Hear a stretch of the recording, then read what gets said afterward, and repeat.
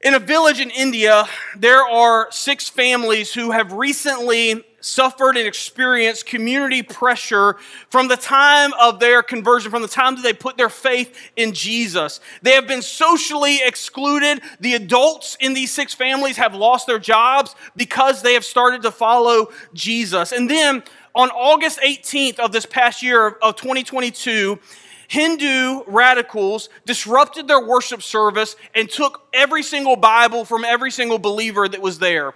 And then one of the believers told one of these Hindu extremists, hey, those Bibles you're confiscating, maybe you should read one of those. And this just made the extremists even more irate.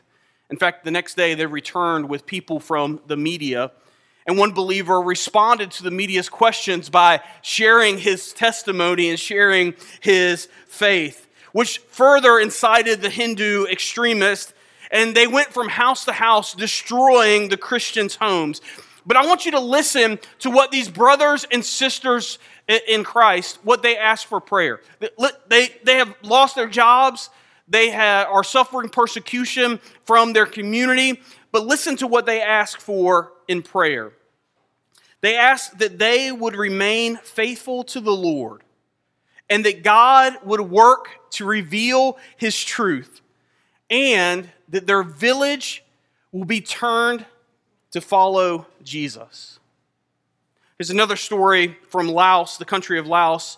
There's a man there named Cam, and he was told in January by a police officer that he needed to stop following Jesus and that he needed to stop evangelizing. And he boldly responded that he would not stop believing in Jesus no matter what it would cost him, and that the work of God would continue. Nothing could stop the work of God. And this made the policeman angry hearing his response. And he's returned since then with threats against his life.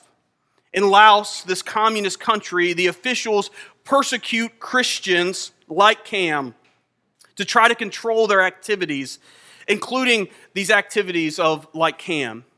These are just 2 recent stories of our brothers and sisters around the world right now. And as we're going to see today, Jesus promised us that if we follow Him and if we acknowledge Him before others, we will face suffering for it. He promises us that, as we're going to see today. And this is a reality for so many of our brothers and sisters right now. But Jesus is also going to show us some steps that we can take to stand firm in suffering even to the end. We have been studying through the Gospel of Matthew, and Jesus has been teaching us and He's been showing us how to live in the kingdom of God. He's been teaching us and showing us how to live under God's authority. He's been teaching us and showing us how to be salt and light. Last week, we saw Jesus send out His 12 to a small localized ministry. But Jesus was preparing them for a time that He was going to send them out after He left. He would send them out to make disciples of all nations. We said that a disciple is somebody who follows Jesus, somebody who's changed by Jesus, and somebody who's sent by Jesus. And so we also saw that we too are sent to go and make disciples. We are sent to go to our homes and our workplaces and our schools and our neighborhoods and our communities to make disciples of Jesus. We also saw the startling fact that 70% of our Jerusalem, 70% of our home of Washington is far from Jesus, is lost. Today, we're going to see that when we go out and make disciples of Jesus, it won't all be roses. In fact, Jesus promises that we will have suffering for it. So if you have your Bibles, if you would turn with me over to the book of Matthew, we're going to be in chapter 10, verse 16. If you don't have a Bible, we have some on the table over here. We'd love for you to take one as a gift from us to you. Matthew chapter 10, verse 16 is where we're going to be at today. If you're looking for Matthew in your Bible, it's closer to the back than it is the front. It's the first book of the New Testament. Matthew, Mark, Luke, and John. Matthew chapter 10, verse 16. I think we got it up here on the screen as well. I don't know. If your eyes are like mine, you may not be able to see it from the back. I don't know. Maybe you can. Verse 16, read along with me. Jesus says, I am sending you out like sheep among wolves. Therefore, be as shrewd as snakes and as innocent as doves. Be on your guard. You will be handed over to local councils and be flogged in the synagogues. On my account, you will be brought before governors and kings as witnesses to them and to the Gentiles.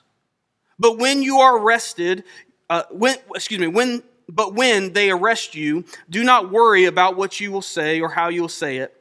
At that time, you will be given what to say. For it will not be you speaking, but the Spirit of your Father speaking through you. Let's pause there for just a minute. Jesus doesn't pull any punches here. He doesn't beat around the bush at all. He was warning these 12 that he was getting ready to send out, that suffering would come. Now, this warning was not just for their local ministry that they were going to, but Jesus was also preparing them for the much larger ministry that would come.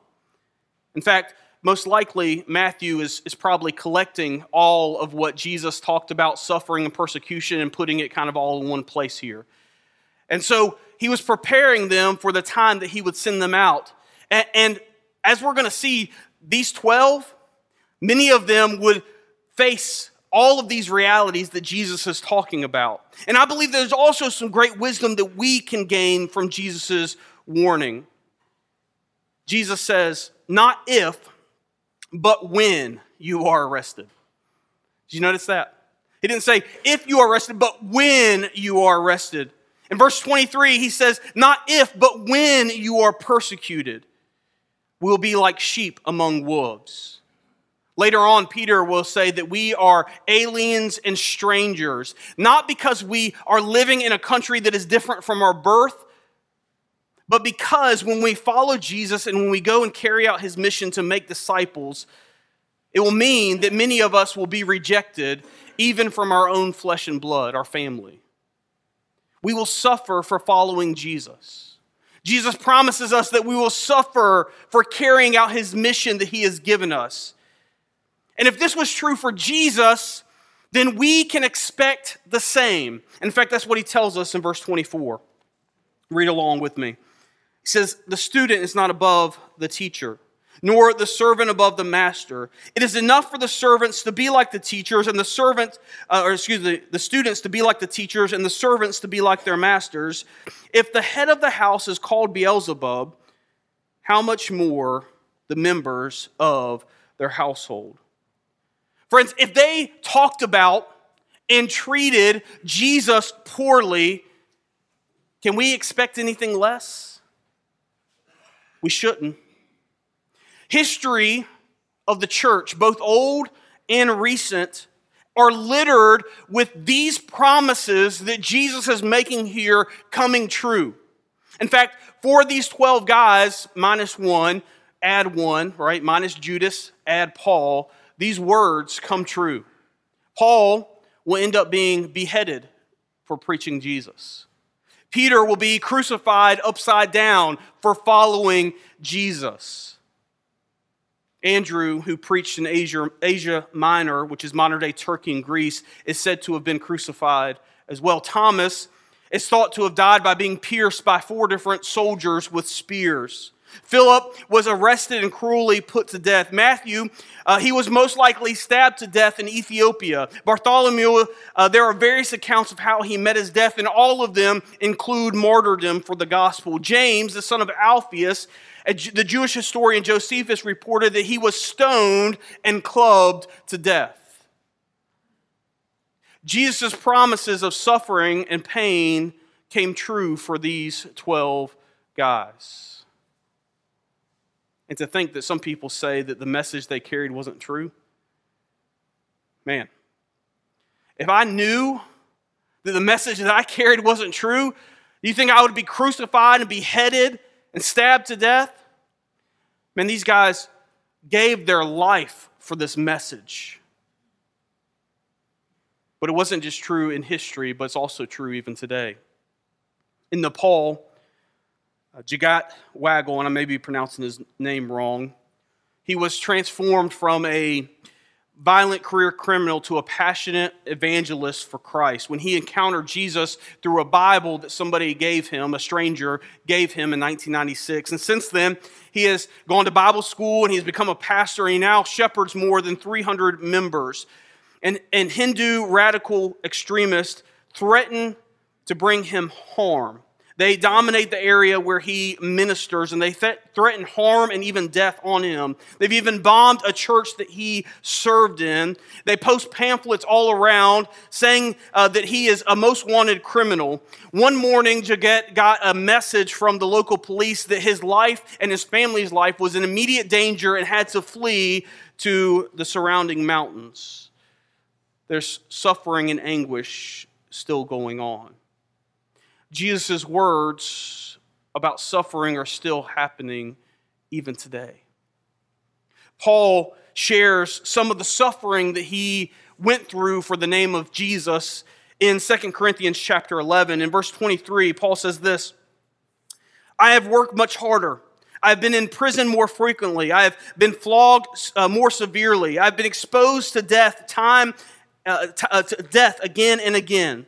5 times I've received from the Jews 40 lashes minus 1. 3 times I've been beaten with rods. Once I was pelted with stones. 3 times I was shipwrecked. I spent a night and a day in the open sea. I've been constantly on the move. I have been in danger from rivers. I have been in danger from bandits. I have been in danger from my fellow Jews, in danger from Gentiles, in danger in the city, in danger in the country, in danger at the sea, in danger from false believers." There wasn't anywhere that Paul was going that he wasn't in danger. Verse 27, "I have labored and toiled.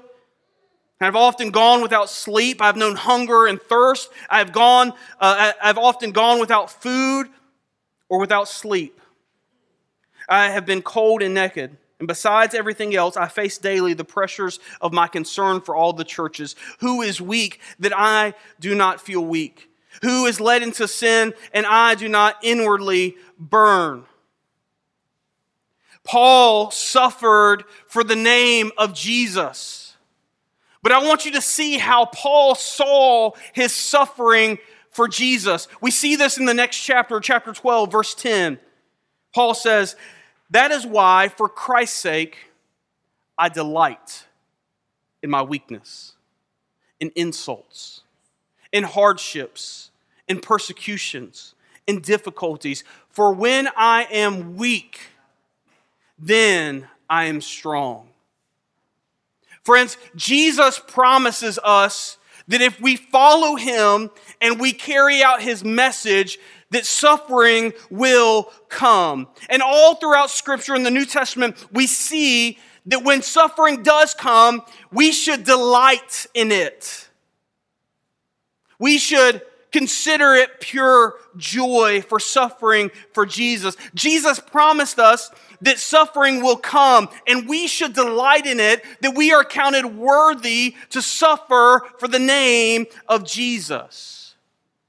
But Jesus also tells us how we can learn to stand firm in suffering even to the end. And it starts with us being on guard. Look again at Jesus' words in Matthew 10, verse 16. He says, "I am sending you out like sheep among wolves. Therefore be as shrewd as snakes and as innocent as doves. Be on your guard. You will be handed over to the local councils and be flogged in the synagogues." And he continues on to say all the other things that will face them. Jesus says, be on guard. Us being on guard is having a change in our thinking. It's having a change in our mindset. It's not always assuming the worst, but it's knowing that suffering and danger can come. It's being innocent and shrewd at the exact same time. Being on guard means that we watch out for dangers. Now, we can't watch out for dangers on our own. We need each other. We need each other. We often say here that we are better together. Here at Journey Church, we put it this way. We say that we build strong relationships with each other, that we walk side by side through the messiness of life with prayer and accountability and encouragement. And here at Journey Church, we do that through life groups. Through our life groups, we pray for and with each other. Through our life groups, we hold each other accountable. In our life groups, we are encouraging one another so that we are all better prepared to be on guard. 4 eyes are better than 2, and 6 are better than 4. 2 are better than 1 because they have a good return on their work. 2 are better than 1 because if one falls down, then our brother or our sister can pick us back up. We are better together, and if we want to stand firm, even in suffering, then we need to be on guard, and we can't be on guard alone. We need each other. If you aren't part of a life group, you need to be one. We have 5 here at Journey Church, but there are also life groups all over Washington. And one of the things that you'll learn about us is that we would love for you to be in a life group that's part of Journey Church, but we don't care. We just want you to be connected with other believers. Because if we are going to stand firm, then we need other followers of Jesus to pray with us, to hold us accountable, to encourage us. And whether that's a life group that's a part of Journey Church or a life group that's somewhere else, we don't care as long as you are connected with other believers, because we cannot stand guard on our own. We need each other. We need others to walk through the messiness of life with us. We are better together. Now, as we are standing guard, it can be easy for us to turn our awareness of danger into becoming paralyzed with fear. That's an easy transition for us to make. And so we need to also watch out for that. We can quickly start thinking that everyone and everything is out to get us, and that everyone and everything is a danger to us. As we are watching and standing on guard, we can quickly become paralyzed with fear. While at the same time, we must be mindful of danger and suffering. We cannot allow that fear of danger to keep us from doing what we need to do. So, when it comes that we aren't caught off guard, we need to be as shrewd as snakes, while at the same time being as innocent as doves. Innocent, not ignorant. And this comes down to having our fear in the right place. We must learn to fear God and not man. If we are going to stand firm in suffering, we need to be on guard with the help of our brothers and sisters, and we need to learn to fear God and God alone and not man. In fact, that's what Jesus tells us. Look at verse 28 there of Matthew 10. Jesus says, "Do not be afraid of those who can kill the body and cannot kill the soul. Rather, be afraid of the one who can destroy both soul and body in hell." Talking about God. But listen to what Jesus gives us quickly after telling us to fear God alone. "Are not 2 sparrows sold for a penny? And yet not one of them will fall to the ground outside your Father's care. And even the very hairs on your head are all numbered." It's pretty easy for Ernie, right? Ha! "So don't be afraid. You are worth more than sparrows." I had to make sure Ernie was still awake. He's doing slides. So Jesus tells us here that we are to fear God and God alone. But at the same time, we also must remember that the one and only one that we should fear knows and cares deeply about us. Jesus wants us to have our fear in the right place. We aren't to be afraid of people. But you know, far too often, people are the only ones that we're afraid of. We're afraid of what they're going to say, what they're going to do, how they're going to respond. We're afraid of, what they might think about this. What if I said this and they think this? Oftentimes, that's the only fear that we actually have, is of people. And Jesus tells us to fear God and God alone, and not to fear people. Because people, they may cause us to suffer. They may even take our life. But there is more than just the physical and just the here and now. Friends, we need to learn to fear God and God alone. And when we fear God and God alone, we will also at the same time be learning to trust God and God alone. Jesus reminds us here that God knows and cares for us.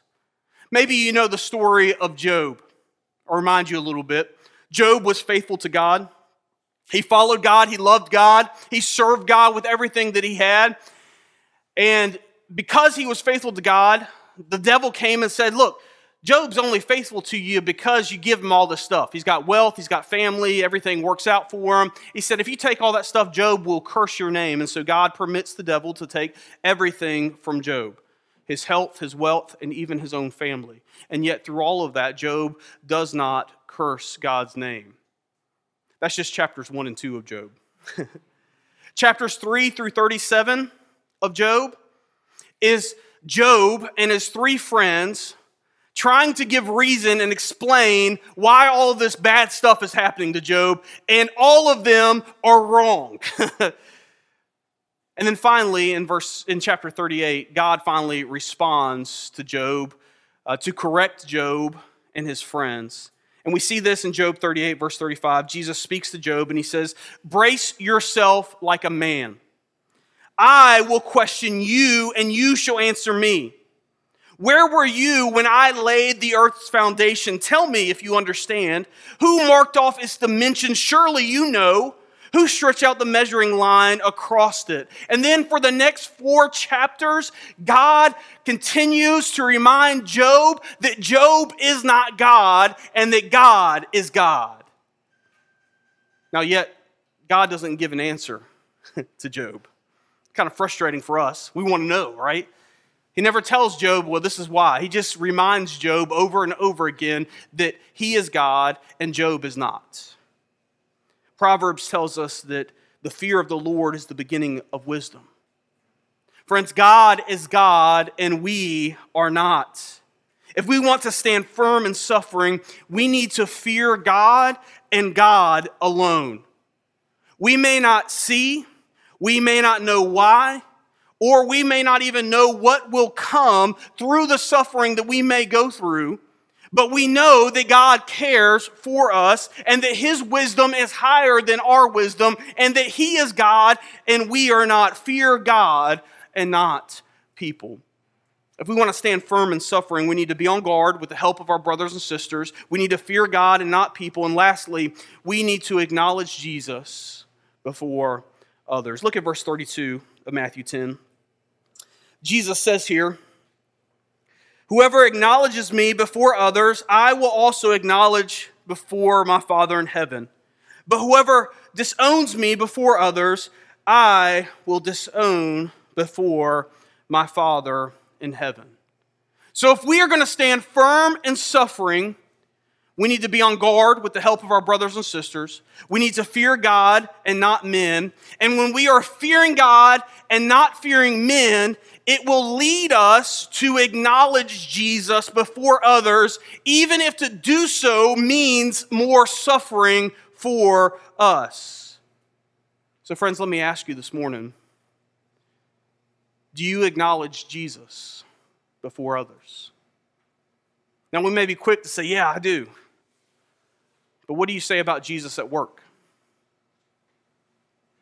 What do you say about Jesus at your school? What do you say about Jesus to your friends and your family? What do you say about Jesus to your neighbors? What do you say about Jesus to that friend who's not just lost, but also is hostile towards Jesus? What do you say about Jesus? What do you say about Jesus on social media? Oh, I'm meddling now. Look, the connections that are made on social media, they aren't real, right? Just because we have a friend list or a followers list doesn't mean that we actually have relationships with those people. But somehow, we also think that the things that we type out with our fingers in text messages and comments, that they have no impact on other people either, that we can say whatever we want without consequences, which is also not true. People say the craziest things in the comments section online. Friends, are we going to acknowledge Jesus before others? Are we going to acknowledge Jesus before our family and our friends and our neighbors and our coworkers and our classmates? And are we going to acknowledge Jesus in our community and even online? Jesus says that if we acknowledge him before others, he will acknowledge us before God, our Father. I want you to look what Peter said. This is the second time that Peter is arrested for preaching the name of Jesus. And this is the second time the religious leaders have warned him to stop acknowledging Jesus before others. And listen to what Peter says in Acts chapter 5, verse 29. He says, "We must obey God rather than human beings. The God of our ancestors raised Jesus from the dead, whom you killed by hanging him on the cross. And God exalted him to the right hand as the Prince and Savior, that he might bring Israel to repentance and forgiveness of sins. We are witnesses of these things, and so is the Holy Spirit, whom God has given those who obey him." This wasn't the first, and this wouldn't be the last time that Peter and the others would acknowledge Jesus before others, even if to do so meant them to be arrested or them to suffer. In fact, it would end up leading to Peter and many of the others' death, simply for acknowledging Jesus before others. Many that have gone before us, including the apostles, but many of our brothers and sisters continue to acknowledge Jesus before others, even if to do so means suffering for them. Friends, if we want to stand firm in suffering, we need to be on guard with the help of our brothers and sisters. We need to fear God and not men, and we need to acknowledge Jesus before others, even if to do so means more suffering for us. We must learn to stand firm even to the end, no matter what. And friends, no matter what may mean that even our own flesh and blood, our own family, may turn against us. In fact, this is what Jesus tells us. Look at verse 21. It says, "Brothers will betray brother to the death, and a father his child. Children will rebel against their parents and have them put to death. You will be hated by everyone because of me. But the one who stands firm to the end will be saved." Friends, Jesus promises us suffering for following him and for acknowledging him before others. And that suffering may even come from our own family. Now, this is a reality for many of our brothers and sisters who follow Jesus right now. Many of those who have followed Jesus were rejected and outcast from their families and from their community for following Jesus. And friends, it still happens today. All of these stories of people that I've been sharing today, I've gotten them all from a group called Voice of the Martyrs. Voice of the Martyrs is an organization that looks to support our brothers and sisters who are suffering through persecution around the world, giving them supplies, giving them need, and also sharing their needs in prayer so that we can be praying for them. And if you want to find out some more information about them, you can go to persecution.com, and there's a whole prayer tab, and you can see all of these different stories and so many more, and begin praying for our brothers and sisters who are being persecuted. But one of them is another woman from Laos. This woman's name is Ya, Y-A. And she put her faith in Jesus in 2019. And when she did, her husband and his parents started to abuse her and reject her, believing that she would bring down the anger of the spirits on their household. So after Ya's husband divorced her and sent her and her 3 children away, she turned to her own parents, who also refused to take her in and shelter her for fear of losing their own income and also angering the spirits as well, telling her that you are now God's daughter and not our daughter anymore, so let God's people help you instead. Now, thankfully for Ya, she has a community of believers around her, and the pastor and the local church have surrounded her and helped her get reestablished as she looks to take care of her 3 children through all of this. Jesus' words are still coming true even today. Look at verse 37. He says this, Anyone who loves their father or mother more than me is not worthy of me. Anyone who loves their son or daughter more than me is not worthy of me. Whoever does not take up their cross and follow me is not worthy of me. Whoever finds their life will lose it, and whoever loses their life for my sake will find it. Jesus warned us that this would happen. But like our sister Yah, we must learn to stand firm even to the end. Even if our own family rejects us, even if we have to suffer and die for it, Jesus promised us that we will suffer. But if we learn to stand firm, if we learn to pick up our cross and follow Jesus, even if we lose our life, then we will find it. Friends, we can stand firm in suffering by being on guard with the help of our brothers and sisters, by fearing God and not men, and by acknowledging Jesus before others. Because along with suffering, Jesus also promises us salvation. Remember what he says there, the one who stands firm even to the end will be saved. I want you to listen to what Jesus writes to the church, this last verse in Revelation 2:10, what he writes to the church in Smyrna. He says, "Do not be afraid of what you are about to suffer. I tell you, the devil will put some of you in prison and test you, and you will suffer persecution for 10 days. Be faithful even to the point of death, and I will give you life as your victor's crown." Friends, stand firm even to the point of death. Stand firm even if to do so means to suffer. Stand firm anyway by being on guard with the help of your brothers and sisters. Stand firm by fearing God and Him alone. Stand firm by acknowledging Jesus before others, no matter what it may cost us. Let's pray together. Father, we thank you.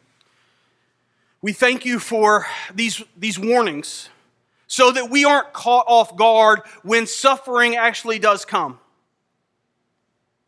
Father, help us to stand firm. Help us to walk through the messiness of life together with other believers so that we can pray for each other, so that we can encourage each other, and so we can hold each other accountable. Father, help us, like our brothers and sisters all over the world, help us to fear you and you alone.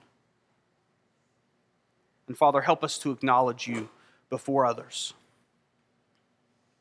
Father, I thank you for this time that you have given us. I thank you for your word, that it corrects us, that it guides us, that it leads us, and that it warns us about the sufferings that are to come. And we thank you also that our hope isn't here in this life only, but it's in the one to come. Help us to stand firm even to the point of death for your Son, Jesus. We ask all of this in his name. Amen.